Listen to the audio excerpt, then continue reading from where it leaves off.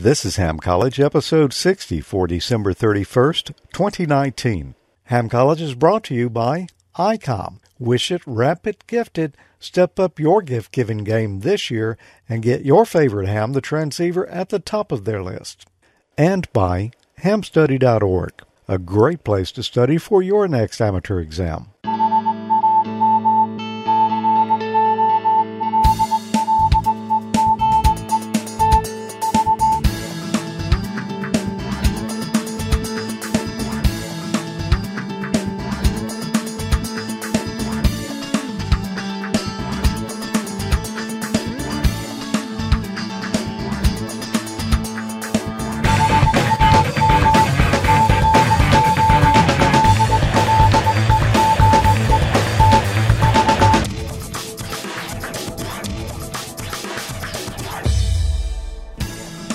Good evening and welcome to another episode of Ham College. I'm Professor Thomas. And I'm Dean Martin.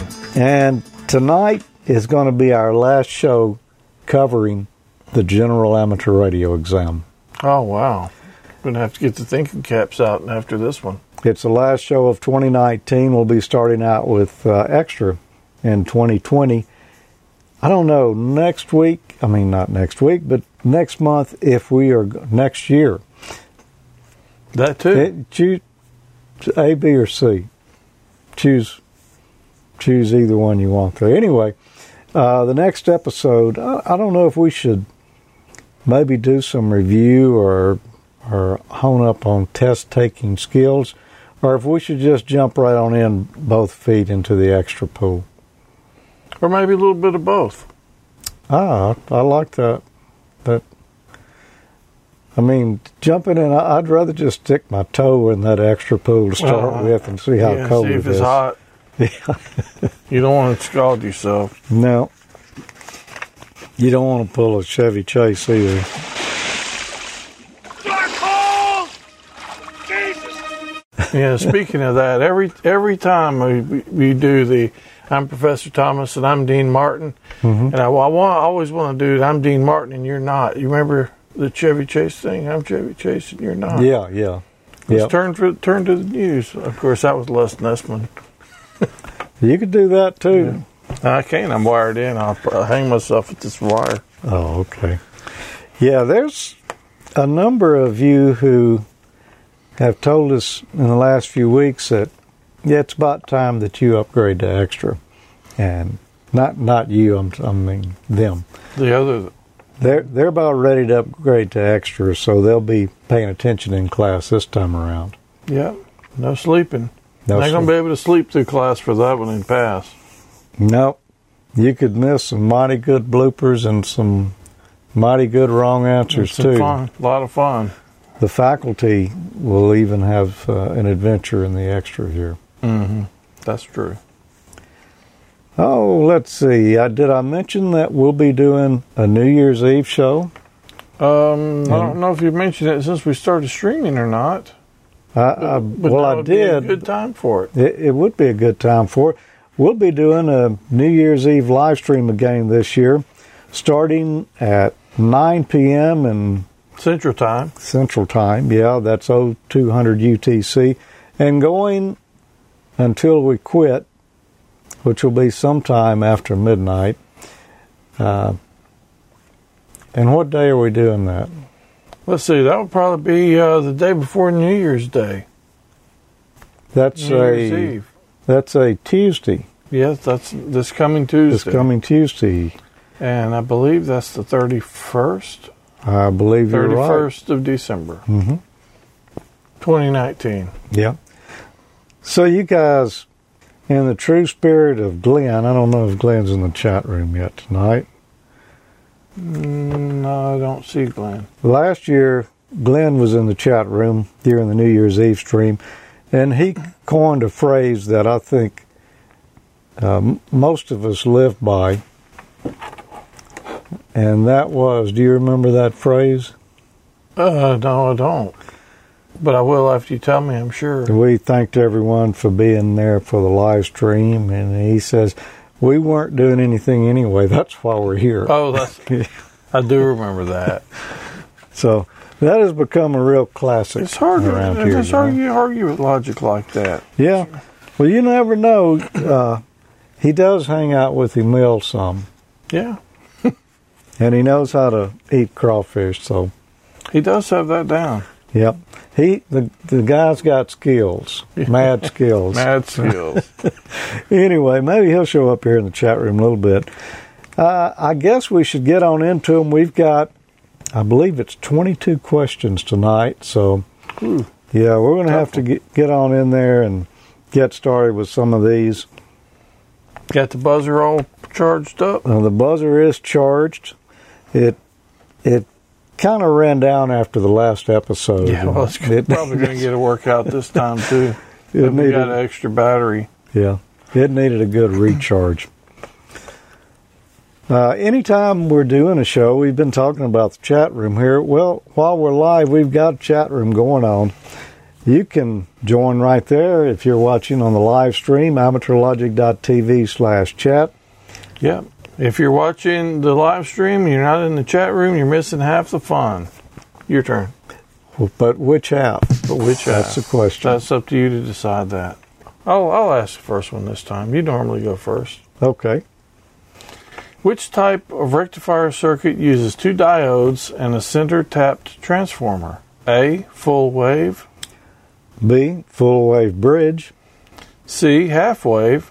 Or D, synchronous. Which type of rectifier circuit uses two diodes and a center tapped transformer? Well, I know the answer to this one. Yeah, I figure you did. Because I have built a bunch of these, and I've worked on a bunch of them that had two diodes go bad in them. Oh, yeah? Yep. I've worked in them that had one diode or even up to four go bad.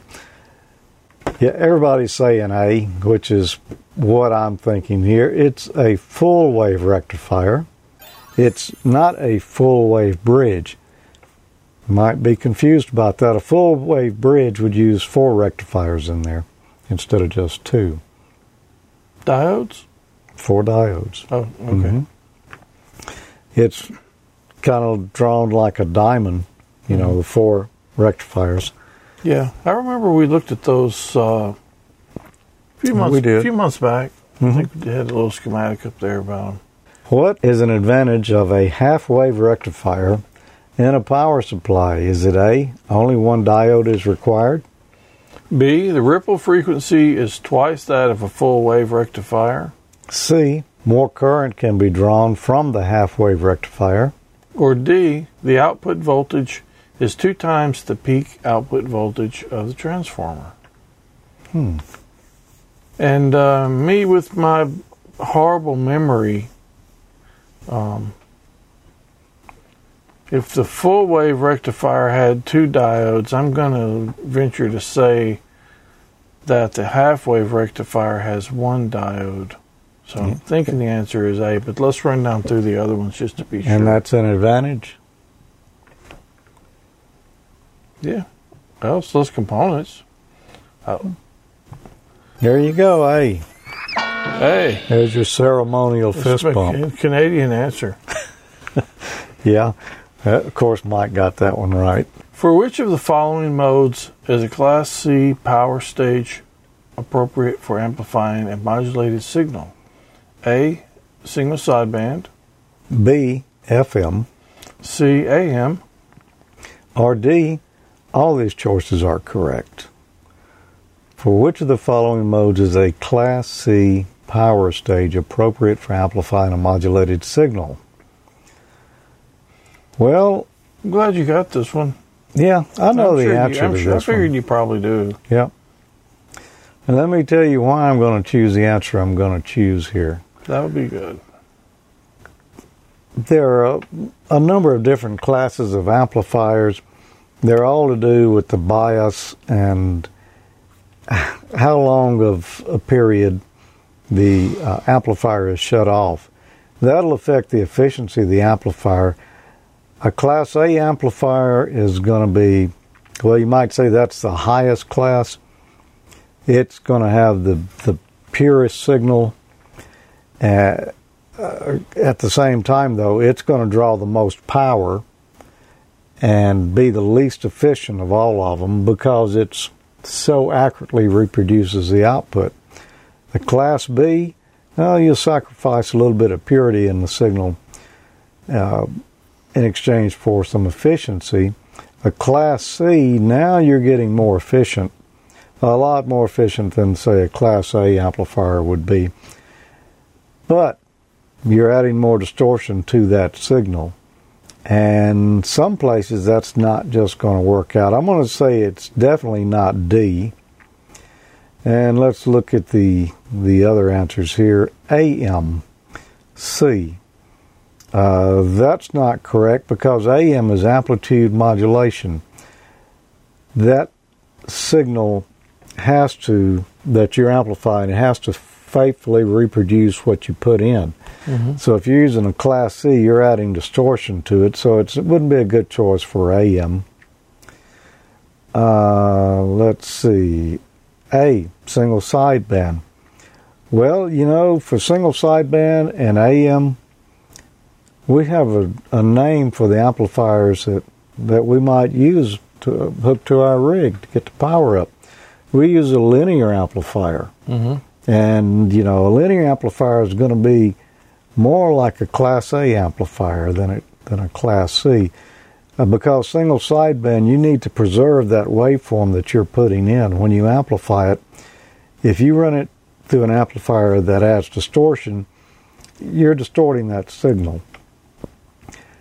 However, B, FM is going to be your answer, and that's because the modulation on FM is what? It's frequency modulation. So the amplitude of that signal doesn't really affect the modulation so much. I mean, yeah, there might be a little amplitude changes with modulation, but that's not what we're looking for to transfer the signal.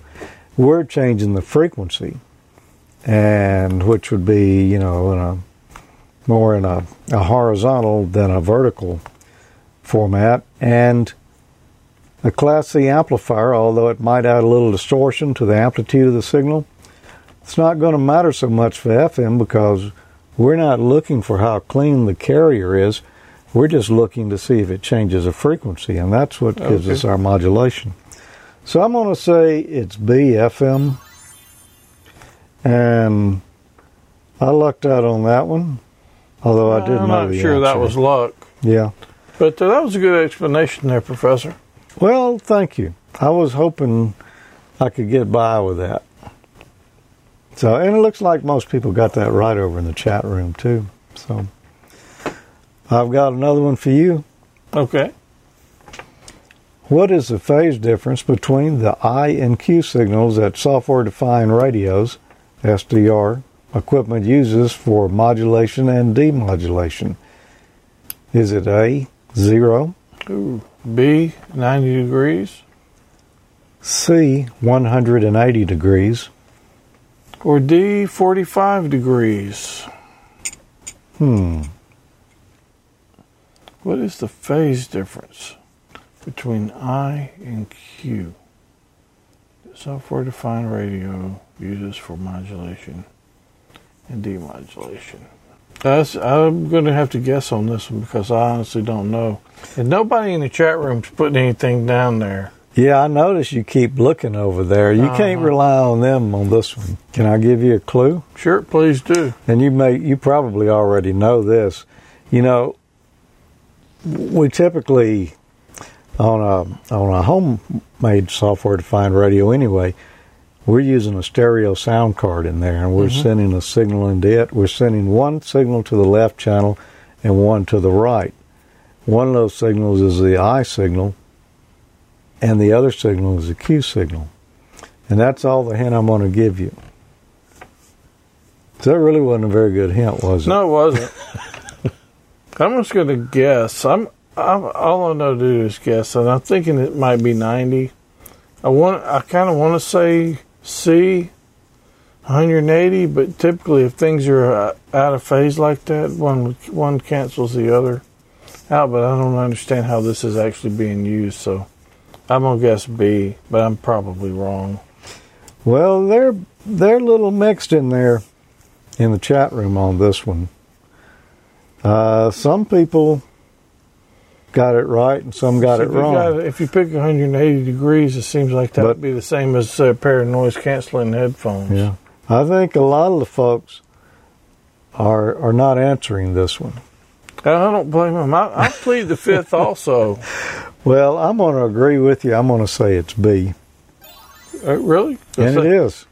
Well, I wanted to say C, but then I got to thinking about canceling out. Yeah, but you didn't. So 90 degrees seemed like the obvious choice, but I don't know why it's 90 degrees. That was just a guess. Okay. Well, I should probably ask you this next question then. I should buy a lottery ticket. Yeah, this time would have worked for you. What is an advantage of using, here we go, of using I and Q signals in software-defined radios, or SDRs? A, the need for high-resolution analog to digital converters is eliminated. B, all types of modulation can be created with appropriate processing. C, minimum detectable signal level is reduced. D, converting the signal from digital to analog creates mixing products. What is an advantage of using I and Q signals in software-defined radios? I know the answer to this one. I'm going to guess on this one. I'm guessing it's B. You know, that is a pretty good guess, Dean. Well, it seems to make sense to me in my twisted mind. Well, most people are saying B over in the chat room. Their answers are still coming in on this one. I'm going to say it's B. All types of modulation can be created with appropriate processing. And, you know, if you think about it, that makes sense. This probably won't show up. No, it won't. So I can see it. You think? Yeah. All right. Yeah, you can't see it very well. I don't know if you can see it well enough for me to explain it. Yeah. Anyway. Yeah, just don't move it. I just can't draw from the back side of the paper. Here, let me draw. I'll hold it and I'll draw something on it. Whatever happened to your little Wacom tablet? It's over here and it's just not plugged in. M? It's a sine wave. And on the X and Y axis here, if you had an I and a Q signal, one represents the amplitude, one represents the phase, you could reproduce any point on there. You could identify any point in this sine wave by telling me what the value of the amplitude and the phase would be. I could say that is right there. So you could reproduce any signal that you could, any type of modulation that you could come up with. Make sense? Yeah. Yeah, pretty much. Okay. Good. I was hoping. It's pretty amazing stuff, man. I was hoping that was the right answer. No, that is pretty amazing stuff, and that's why it's 90 degrees, because, you know, those two axes there are at 90 degrees from each other. What type of modulation is used by the FT8 digital mode? Is it A, 8-tone frequency shift key? B, vestigial sideband. I probably butchered that. Vestigial sideband. C, amplitude compressed AM. D, direct sequence spread spectrum. I'm going to go straight for the throat on this one. Okay. But I've actually been playing around with this week, so I'm pretty sure the answer is going to be A, 8-tone frequency shift key, FSK. You're for a guy who didn't know the answers tonight, you're on a pretty good roll here. Well, I've been playing with this week. Yeah. I've told you about that. Did you see 8 tones in there? No, but I knew it was frequency shift key, and I don't see any other ones on there. Yeah, everybody's saying A over there in the chat room. You're right. 8-tone frequency shift key. I didn't know it was 8 tones, but I knew it was FSK. Well, then you'd have probably got it right too then, wouldn't you? And, well, I would have got it right because I knew it was vesicle sideband. That was something we used in the old NRSC analog television. Yeah, I knew the other ones weren't right, too. Yeah, amplitude compressed AM. Now, direct sequence spread spectrum. I mean, we're just using a tiny little part of the spectrum for FT8, so you know that. Very tiny. Yeah, that can't be it. Well, we managed to get through those so far. Yeah, almost unscathed. Actually, we did. Yeah, we hadn't had a buzzer yet. Yep. I was expecting one, too. Oh, it could happen. I probably deserved one. We've been through 1/3 of the questions now. So you're saying there's a chance? I'm saying I've saved one up for you. Okay. All right, we'll be back in just a moment. Don't go away because, like I say, we're only 1/3 of the way through these questions. New year, new savings. Bring in the new year loud and clear with some of ICOM's most innovative products.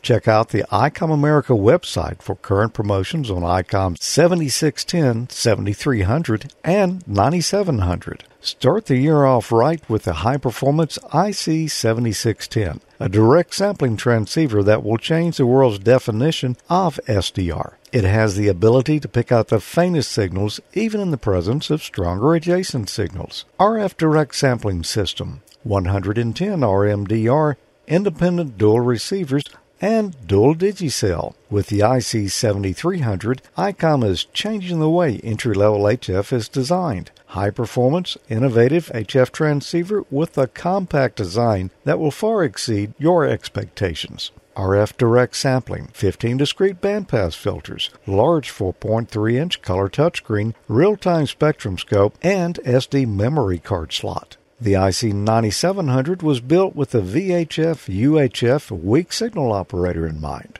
Faster processors, higher input gain, higher display resolution, and a cleaner signal. ICOM's IC 9700 is the pinnacle of perfection. 4.3-inch color touchscreen, dual watch operation, and full duplex operation in satellite mode, real-time high-speed spectrum scope and waterfall display, voice recording playback functions with SD memory card, supports CW, AM, FM, single sideband RIDI, and D-Star DV and DD modes. Visit ICOMAmerica.com/amateur for more information and current promotions on ICOM 7610, 7300, and 9700.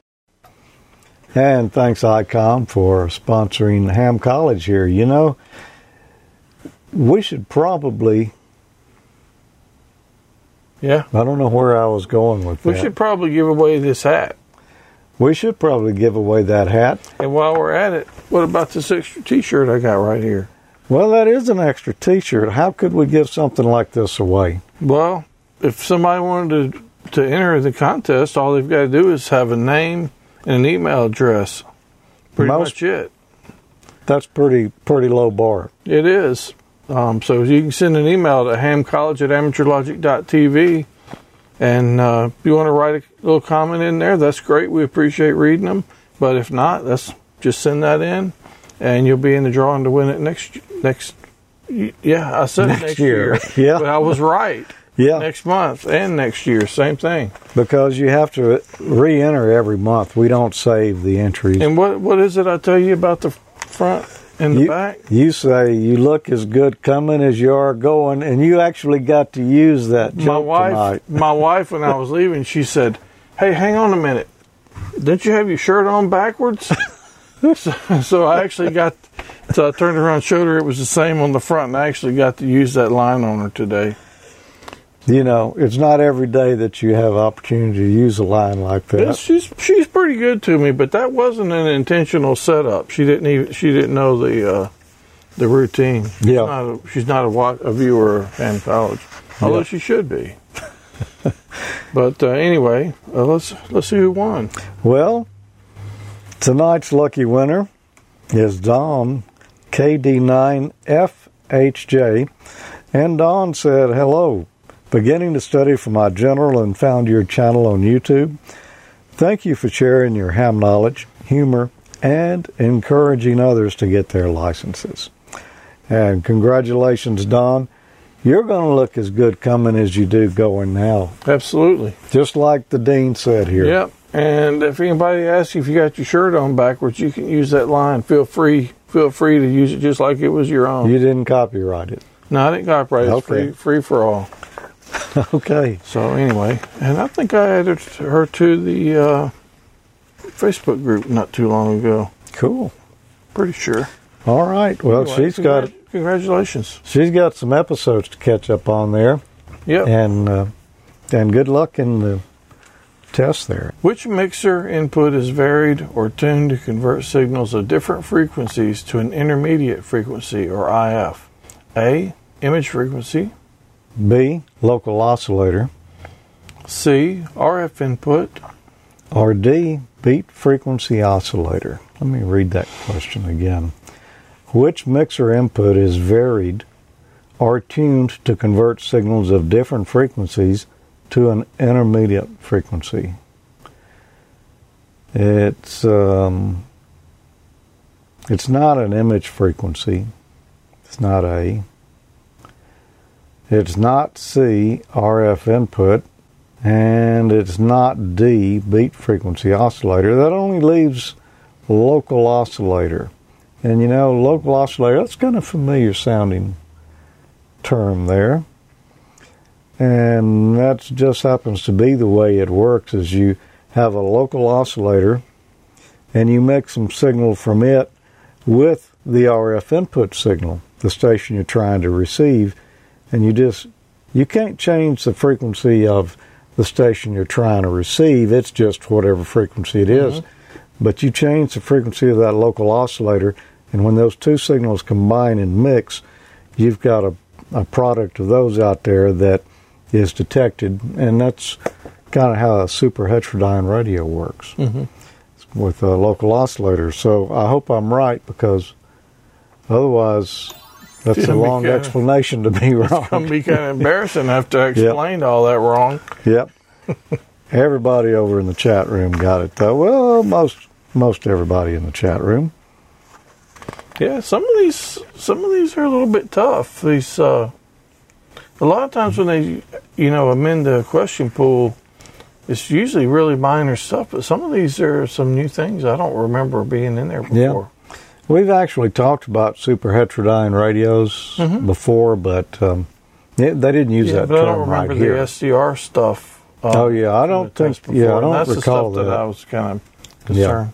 Yeah. Even though I do have SDR, I don't. Some of it You don't know the phase difference of your I and Q signals. Well, actually, you it's do. 90 degrees. Yeah. Everybody knows that. On what band? Don't try to insult me.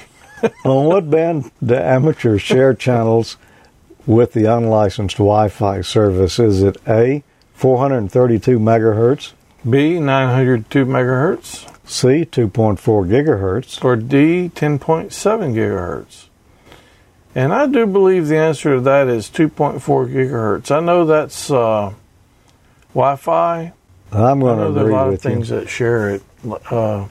There's even some stuff going on with some of the 2.4 gigahertz controllers for drones now, that you have to have your call sign transmitted with the video signal, and you got to have obviously a ham license to have the call sign, but to be able to use that stuff nowadays. I'm not sure if they pushed that all into law yet, but I know they were talking about it. Yeah. It's 2.4 gigahertz, but I just wanted to take a moment there, and I'm glad you did that explanation, to let everybody get their answer in here, and everybody says it's C. I think we all know that Wi-Fi is 2.4 gigahertz. They've been copying off my paper. They all put C in. You think? No. There you go. The answer is C. All right. You got one for me? Yeah, how about this one? Which digital mode is used as a low-power beacon for assessing HF propagation? A, WSPR or Whisper. B, Olivia. C, PSK31. Or D, SSB-SC. Which digital mode is used as a low-power beacon for assessing HF propagation? I happen to know the answer to this one. You know the answer to this because one. I know the answer to this one, too, because I've been playing with this week, too. Well, I built one of these a while back. Now, as a matter of fact, I think I set, at the time, a world record. Yeah? That's right. You sure did. It's WSPR, and I didn't hang on to that world record maybe a day or so. Somebody else beat it. But it's WSPR. And I believe that is Weak Signal Propagation Report or Reporter. Yeah, I think that's right. It's something close to that if that's not it. Let's see what everybody said in the chat room. Though they all knew the answer too. WSPR. Yeah, I've been playing with that a little bit this week too. Been actually getting a little radio time since I've been off work. It's been kind of nice. The thing I haven't about used it in a while. The thing about WSPR is it's just a real low power, the little transmitter, that you just sit there and it automatically sends out a beacon every so often. Just a little low power signal. Other people around the world have receivers set up listening, and if they hear your signal, they'll log it, and it'll be logged there on the internet, and you can go look, and it'll draw you a nice little map that shows everywhere that people heard your signal. And so you can look at different times of the days and on different days and see where your signal made it to, or who else's signal, is making it where. Give you an idea of how the propagation is in a particular direction on a particular band. Yeah, I did it this morning on 40 meters. I pretty much had most of the U.S. covered up. Really? Yeah, it was pretty crazy. Boy, you on a roll, weren't you? Yeah, it was. I guess the band was good this morning for some reason. Sounds like you were having more fun than should be allowed. No, it should be allowed. Should. Of course, everybody got that right over in the chat room. What is a typical characteristic impedance of window line parallel transmission line? A, 50 ohms. B, 75 ohms. C, 100 ohms. Or D, 450 ohms. And the typical characteristic impedance of window line parallel transmission line is going to be, I know it had really high impedance, it's going to be D, 450 ohms. Okay. I wanted to say, I seem to remember 300 ohms, but maybe that's the TV cable that I'm thinking of. But I think the answer is D, 450 ohms. Well, I think you're right. Dean, you know so much on this subject here. I can't even see the picture. Why don't you do some splaining? Yeah, that's a good picture of it right there. There's the two conductors. They're parallel, and the plastic spacers in between it, and then these are cutouts of the windows. And that's it in use. Well, yeah, that is a type, right? That's a little unusual. That's homemade there. That's ladder line. Yeah. But that would be window line right there. Mm-hmm. And it's sort of like the old flat twin lead television cable. Very similar. It's just got the cutouts there and the insulation across the middle. And it's 450 ohms instead of 300. 300 is twin lead television. Which of the following best describes the radiation pattern of a quarter wave ground plane? I'm sure that must say vertical. Ground plane vertical antenna. Mm-hmm. Yeah, what he said. Yeah. A, bidirectional in azimuth. B, isotropic. C, hemispherical. Or D, omnidirectional in azimuth. Which of the following best describes the radiation pattern of a quarter wave ground plane vertical antenna? So that's going to be a vertical antenna with some ground counterpoise around the bottom of it. What would the radiation pattern be? Well, It's not bidirectional azimuth because it's the same all the way around it. And azimuth would be, going out from it. Elevation would be at an angle from it, going up or down. I don't think it's isotropic. It's not hemispherical. Is that what you said? Mm-hmm. It's omnidirectional azimuth. It's the same radiation pattern all the way around it. D. That's my answer. Final answer? Yeah. Okay. That's what everyone's saying over in the chat room I there. would agree with that. Yep. Well, I got one more for you here, and then we're going to take a quick little break. Okay. And we might have some entertainment. We need some Yeah. entertainment. Yeah, there hasn't been any tonight. No. How do the lengths of a 3-element Yagi reflector and director compare to that of a driven element? A, the reflector is longer and the director is shorter. B, the reflector is shorter and the director is longer. C, they're all the same length. Or D, relative length depends on the frequency of operation. How do the lengths of the 3-element Yagi reflector and director compare? Okay, so A, the reflector is longer, director is shorter. B, the reflector is shorter, director is longer. Well, they're not all the same length. They're not C. Relative length. No, not the relative length that depend on the frequency of operation would affect all three, but not individually, like the question's implying. So the answer is going to be A. I think the reflector is longer and the director is shorter. That's what most of the people are saying in the chat room. I'll agree with you. The reflector is longer and the director is shorter. And I built one out of a tape measure so I could tell you exactly how long. Did you ever sell the other half of No, that I tape still measure? got that other half of tape measure on eBay if anybody's interested in it. Okay.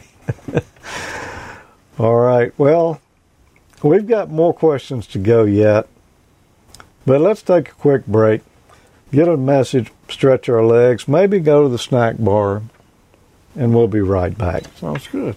Are you new to the ham world or an existing amateur operator who wants to take your license to the next level? Study for your radio license exam at hamstudy.org. Hamstudy.org is a free online learning tool powered by ICOM. It was created by Richard Bateman, KD7BBC, Michael Stufflebean, KV9G, and Rich Porter, KK6GKE, and it uses a modern web design to enhance the experience of studying for your technician, general, and amateur extra exams. Since 2013, hamstudy.org has helped new and existing hams to familiarize themselves with the question pools, use stats-based flashcards to focus on material they need to learn, and take practice exams to gauge progress. Visit hamstudy.org on your desktop computer or mobile device. Register for a free account at hamstudy.org to access personalized study history and other site features. Prepare for an exam in an intuitive and comprehensive manner. Check out hamstudy.org, powered by ICOM, for free learning tools. Good luck on your next exam. Grown-ups get all the breaks. Sure, but now you can have your own shooting gallery with the Electro-Shot Shooting Gallery by Marks. Feel the firepower. Squeeze off shot after shot with this electric rifle. And look, press the switch, and you've got a rapid-fire submachine gun. Reloads itself, too. And what a wild choice of targets. Bag a lion, if you dare. Clang the bell, if you can. Rock the Clown. But he's no pushover. The automatic scorekeeper shows you how sharp you are. Or are you? Try again. A bullseye. Pick off the revolving ducks. Watch them go down. Well, sometimes. Spin the Traveler. What a challenge for everyone. 8 wild, banging, spinning, bouncing, soaring targets. Get the Electroshock Shooting Gallery by Marks. What you are about to see is top secret. The first official test of the powerful new Lionel Turbo Missile Firing Car. Right beside it stands the new Lionel Reconnaissance Copter Car.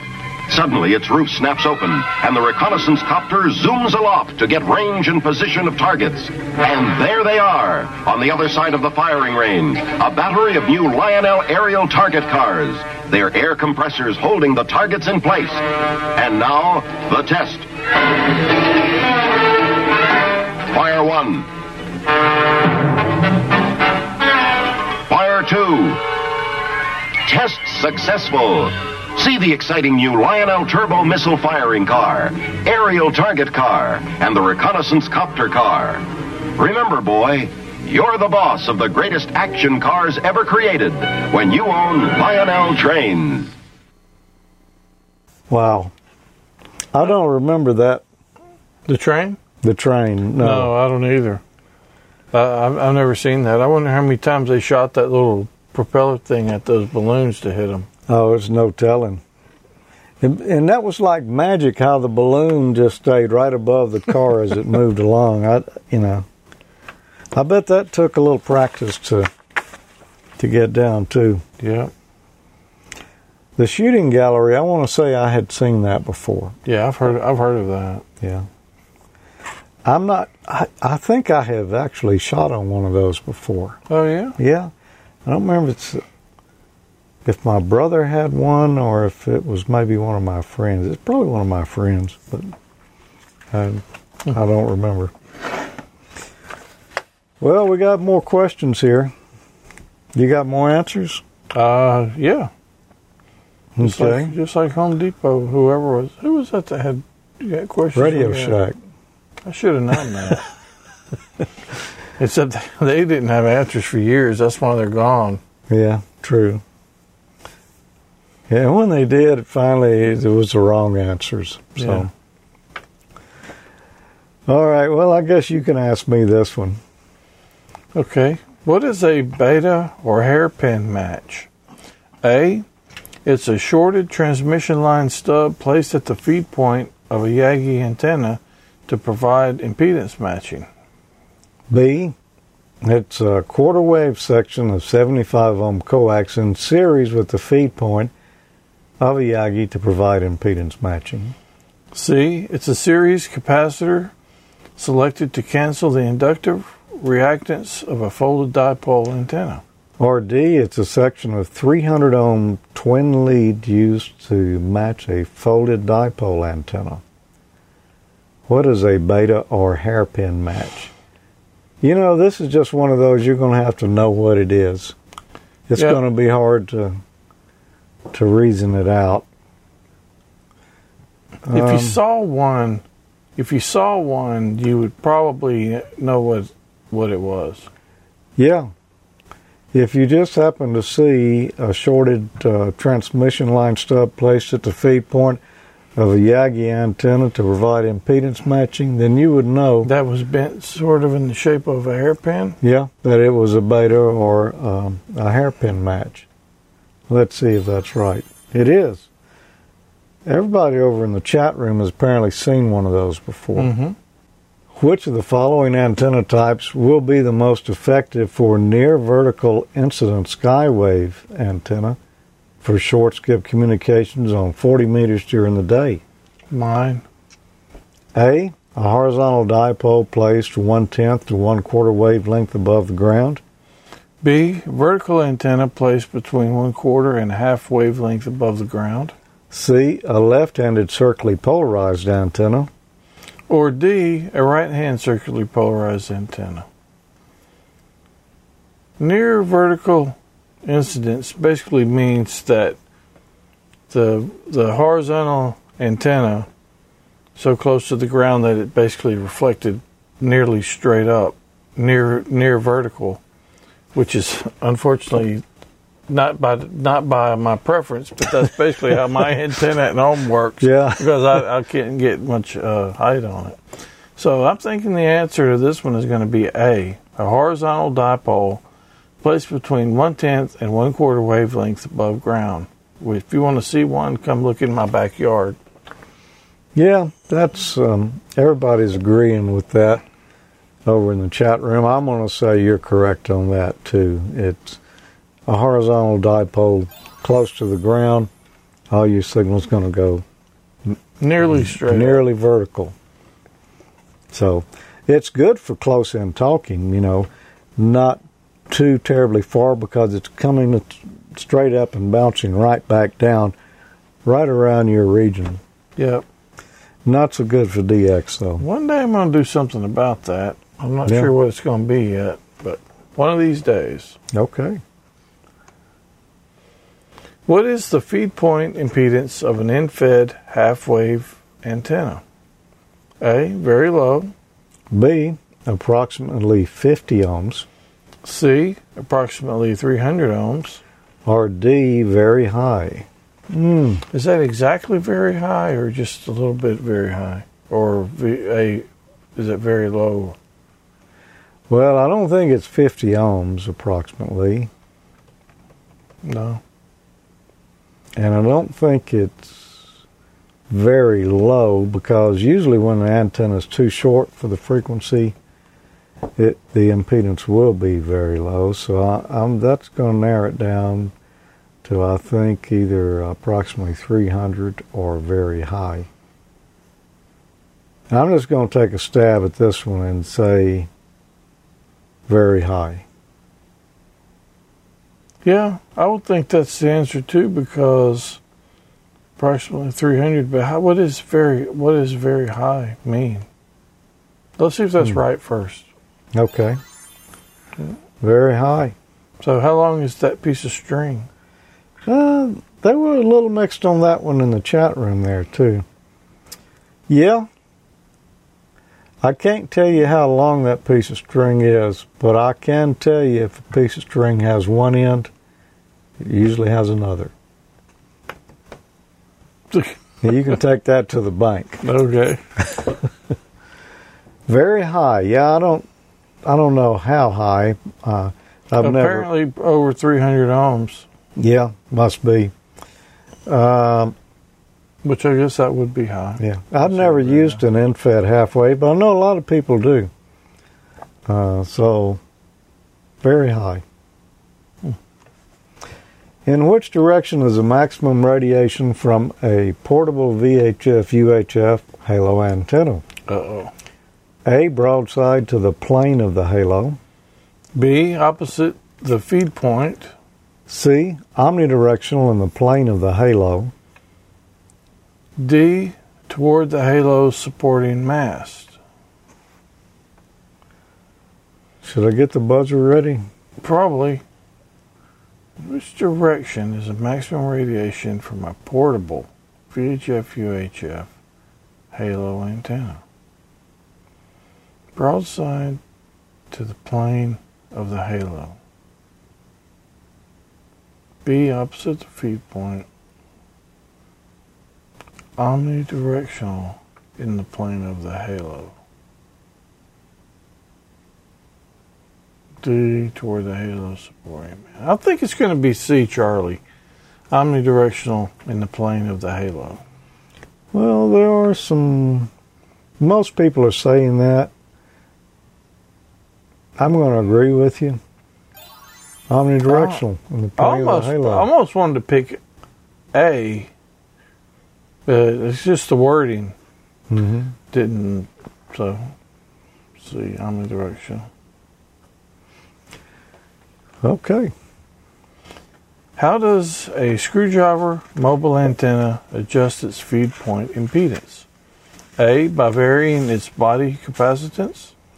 B, by varying the base loading impedance. C, by extending and retracting the whip. D, by deploying a capacitance hat. How does a screwdriver mobile antenna adjust its feed point impedance? Well, I just happen to have a screwdriver mobile antenna. Yeah. And I love it. I really like it. It's You could probably use this to demonstrate your... well, I could. This one is not a screwdriver antenna. No, but the principle But is the the same. principle is the same. This is a Wolf River coil right here. And on my screwdriver antenna, of course, there's a whip coming out the top. Then there's a It'll be coming coil. out that end. And then this, well, yeah. There's a whip coming out the top. The other top. And the bottom, of course, is the base of it where it's mounted. There's a coil here in a screwdriver antenna. There's a tap right here. You see this wire that's going around? There's a tap inside here that shorts out a certain amount of that coil. Like right now, everything from here down is shorted out. It might as well just be non-existent or one turn, because that's how long that is there. So for the lower bands, you're going to want more turns on that coil. So you're putting more coil in it. It's making the antenna appear longer than it actually is. A coil is an inductor, and this is at the base of the antenna, so I'm going to say by varying the base loading impedance. So, yeah, you know, this right here... Or how about the base loading inductance? Inductance, yeah. If I read it right, that's what I would say. But I would say it's B. And, yeah, that's coil's inductance, so we're changing it. Screwdriver, actually, I think there is such thing as a manual screwdriver. Probably so. But, you know, typically, you know, it's a motor that's adjusting that tap up and down the coil there. So let's see if I'm even right. By varying the base loading impedance. Inductance also. Yeah. If I could say it right, I would be right on that one. Let's see. And this was not a plant, by the way. It just happened to be there. I see it every time I sit down.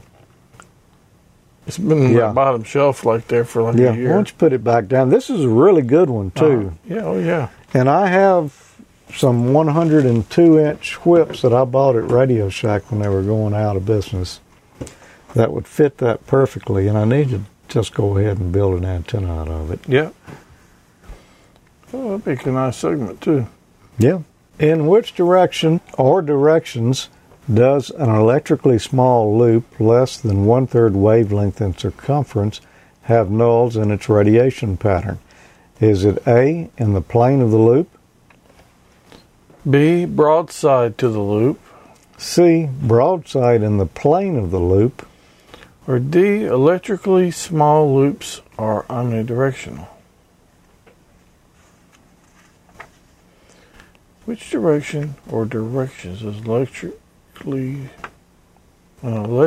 small loop less than 1 have nulls and the radiation pattern in the plane of the loop? I am going to say in the plane of the loop. Okay. I'm guessing. I don't really. Okay.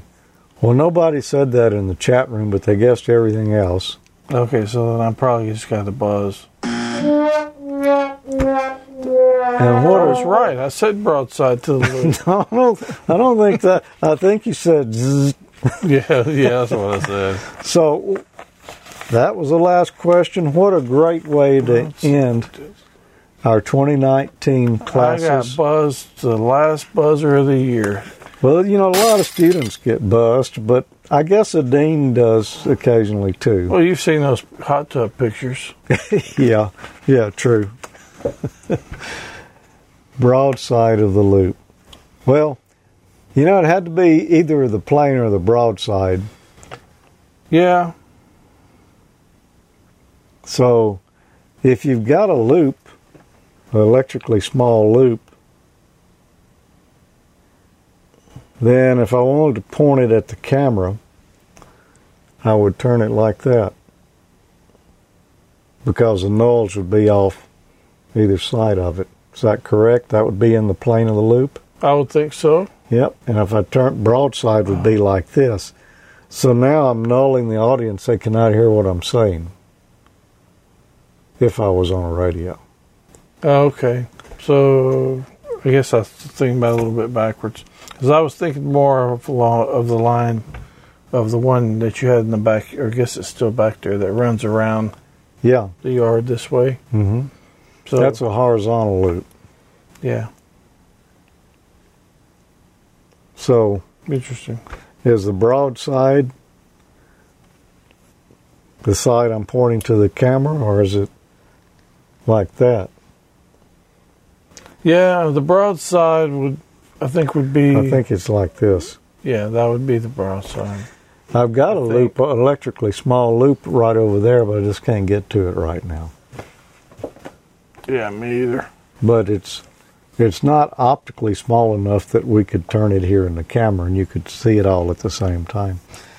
Anyway, I want to thank you for pulling that off for us tonight. We were about to lose street cred there. Well, somebody had to take one for the team, man. So since Yep. it was the last one for the year, Well, I appreciate you doing that. you get the first one for next year. How about that? It's possible.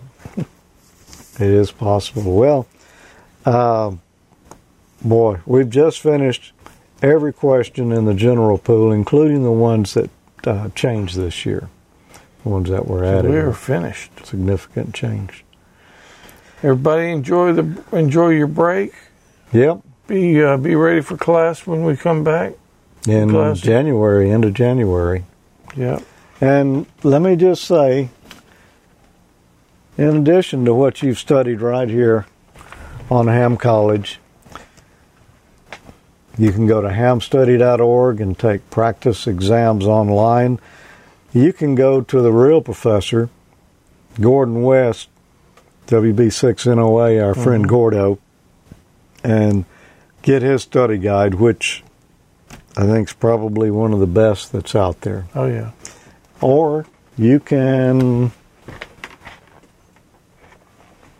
if you had one handy, well, that's not it. That's Gordo's old book. And I had one handy before the show tonight, but I don't know what happened to it. ARRL also has a general study guide that has just been updated. Yeah, here we go. Theirs are available too if you want to use the ARRLs. They've got a general Q&A manual with the newest general question pool in it. It's available as either, a paperback style, or you can get it in a bound, spiral bound style here as well. Okay. A little bit bigger print in it. So there's your 3 printed choices right there, the traditional way to study for your exam.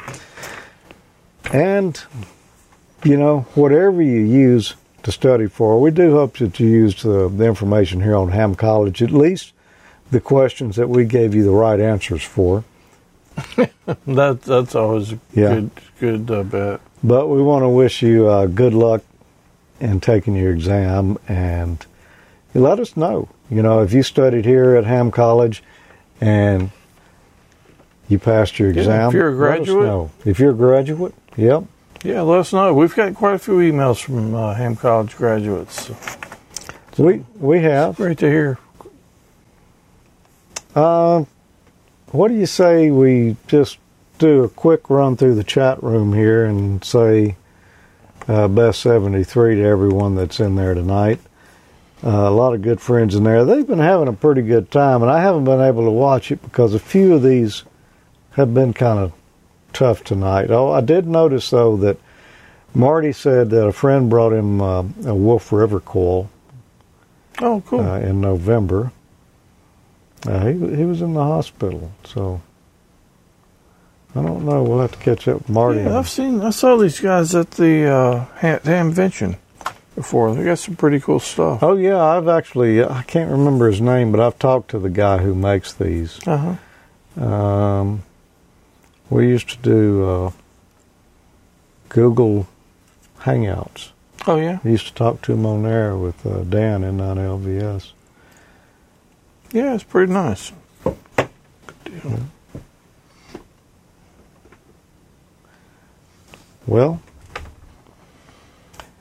Spike says that Ham College keeps us polished up on our radio facts. Okay. It is, like I said when we first started, it really is good to go back and have a refresher on this stuff, because we've passed these years and years and years ago. Things change, as you can see. Yeah, and like your memory. Yeah, that changes too. That too. So, yeah. But the question pools are updated periodically to be just a little bit more current with what's going on, like the SDR things. And so it's good to kind of stay up on some of that. It is. And,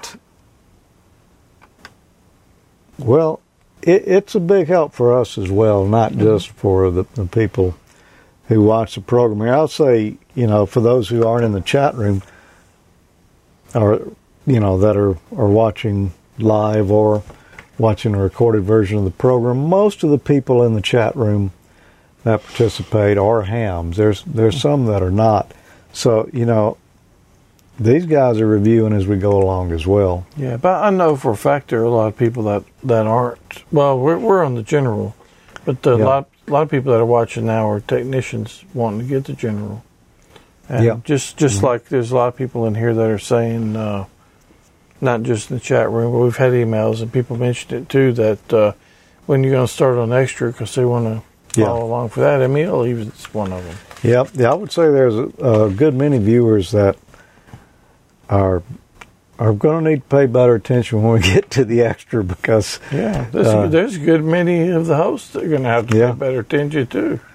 And we're going to be doing a lot of arm twisting on that one to get people to take that exam, because it is it's a little tougher.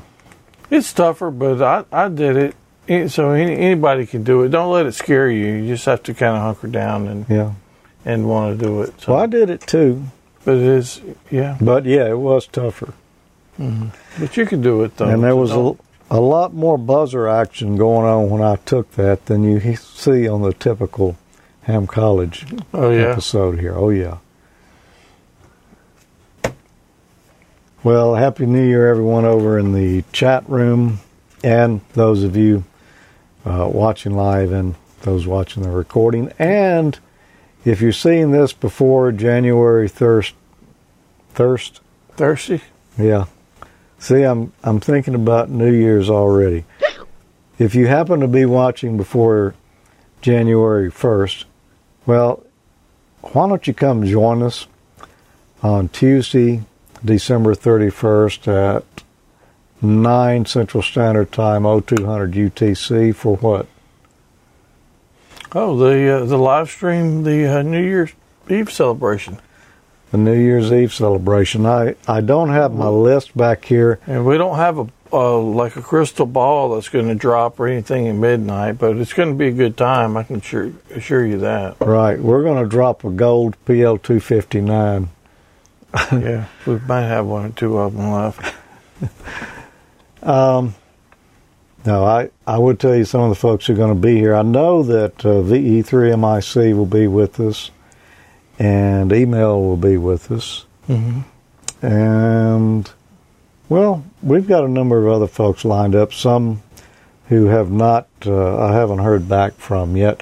But we're just lining up a variety of folks. There's no particular subject or topic. It's just going to be a gathering of friends and viewers, and we're just going to have a good time and talk about ham radio stuff, technology stuff, and a little BS in the process. Probably be a lot of that. Well, you know, I guarantee you, it's hard to miss the opportunity. Mm-hmm. But yeah, you know, Mike's going to be there. He's already scheming on some things.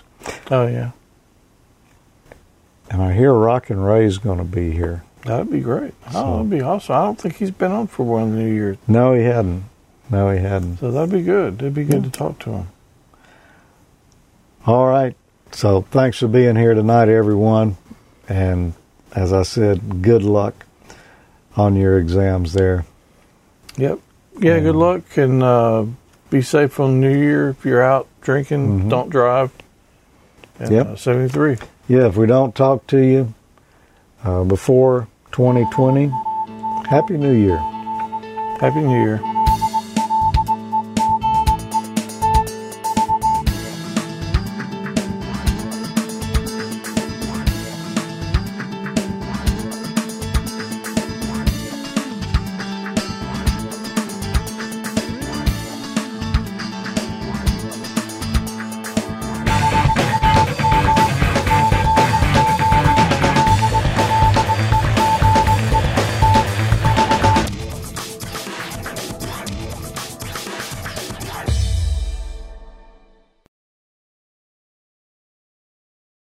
And we got through another one unscathed. But the night's still young.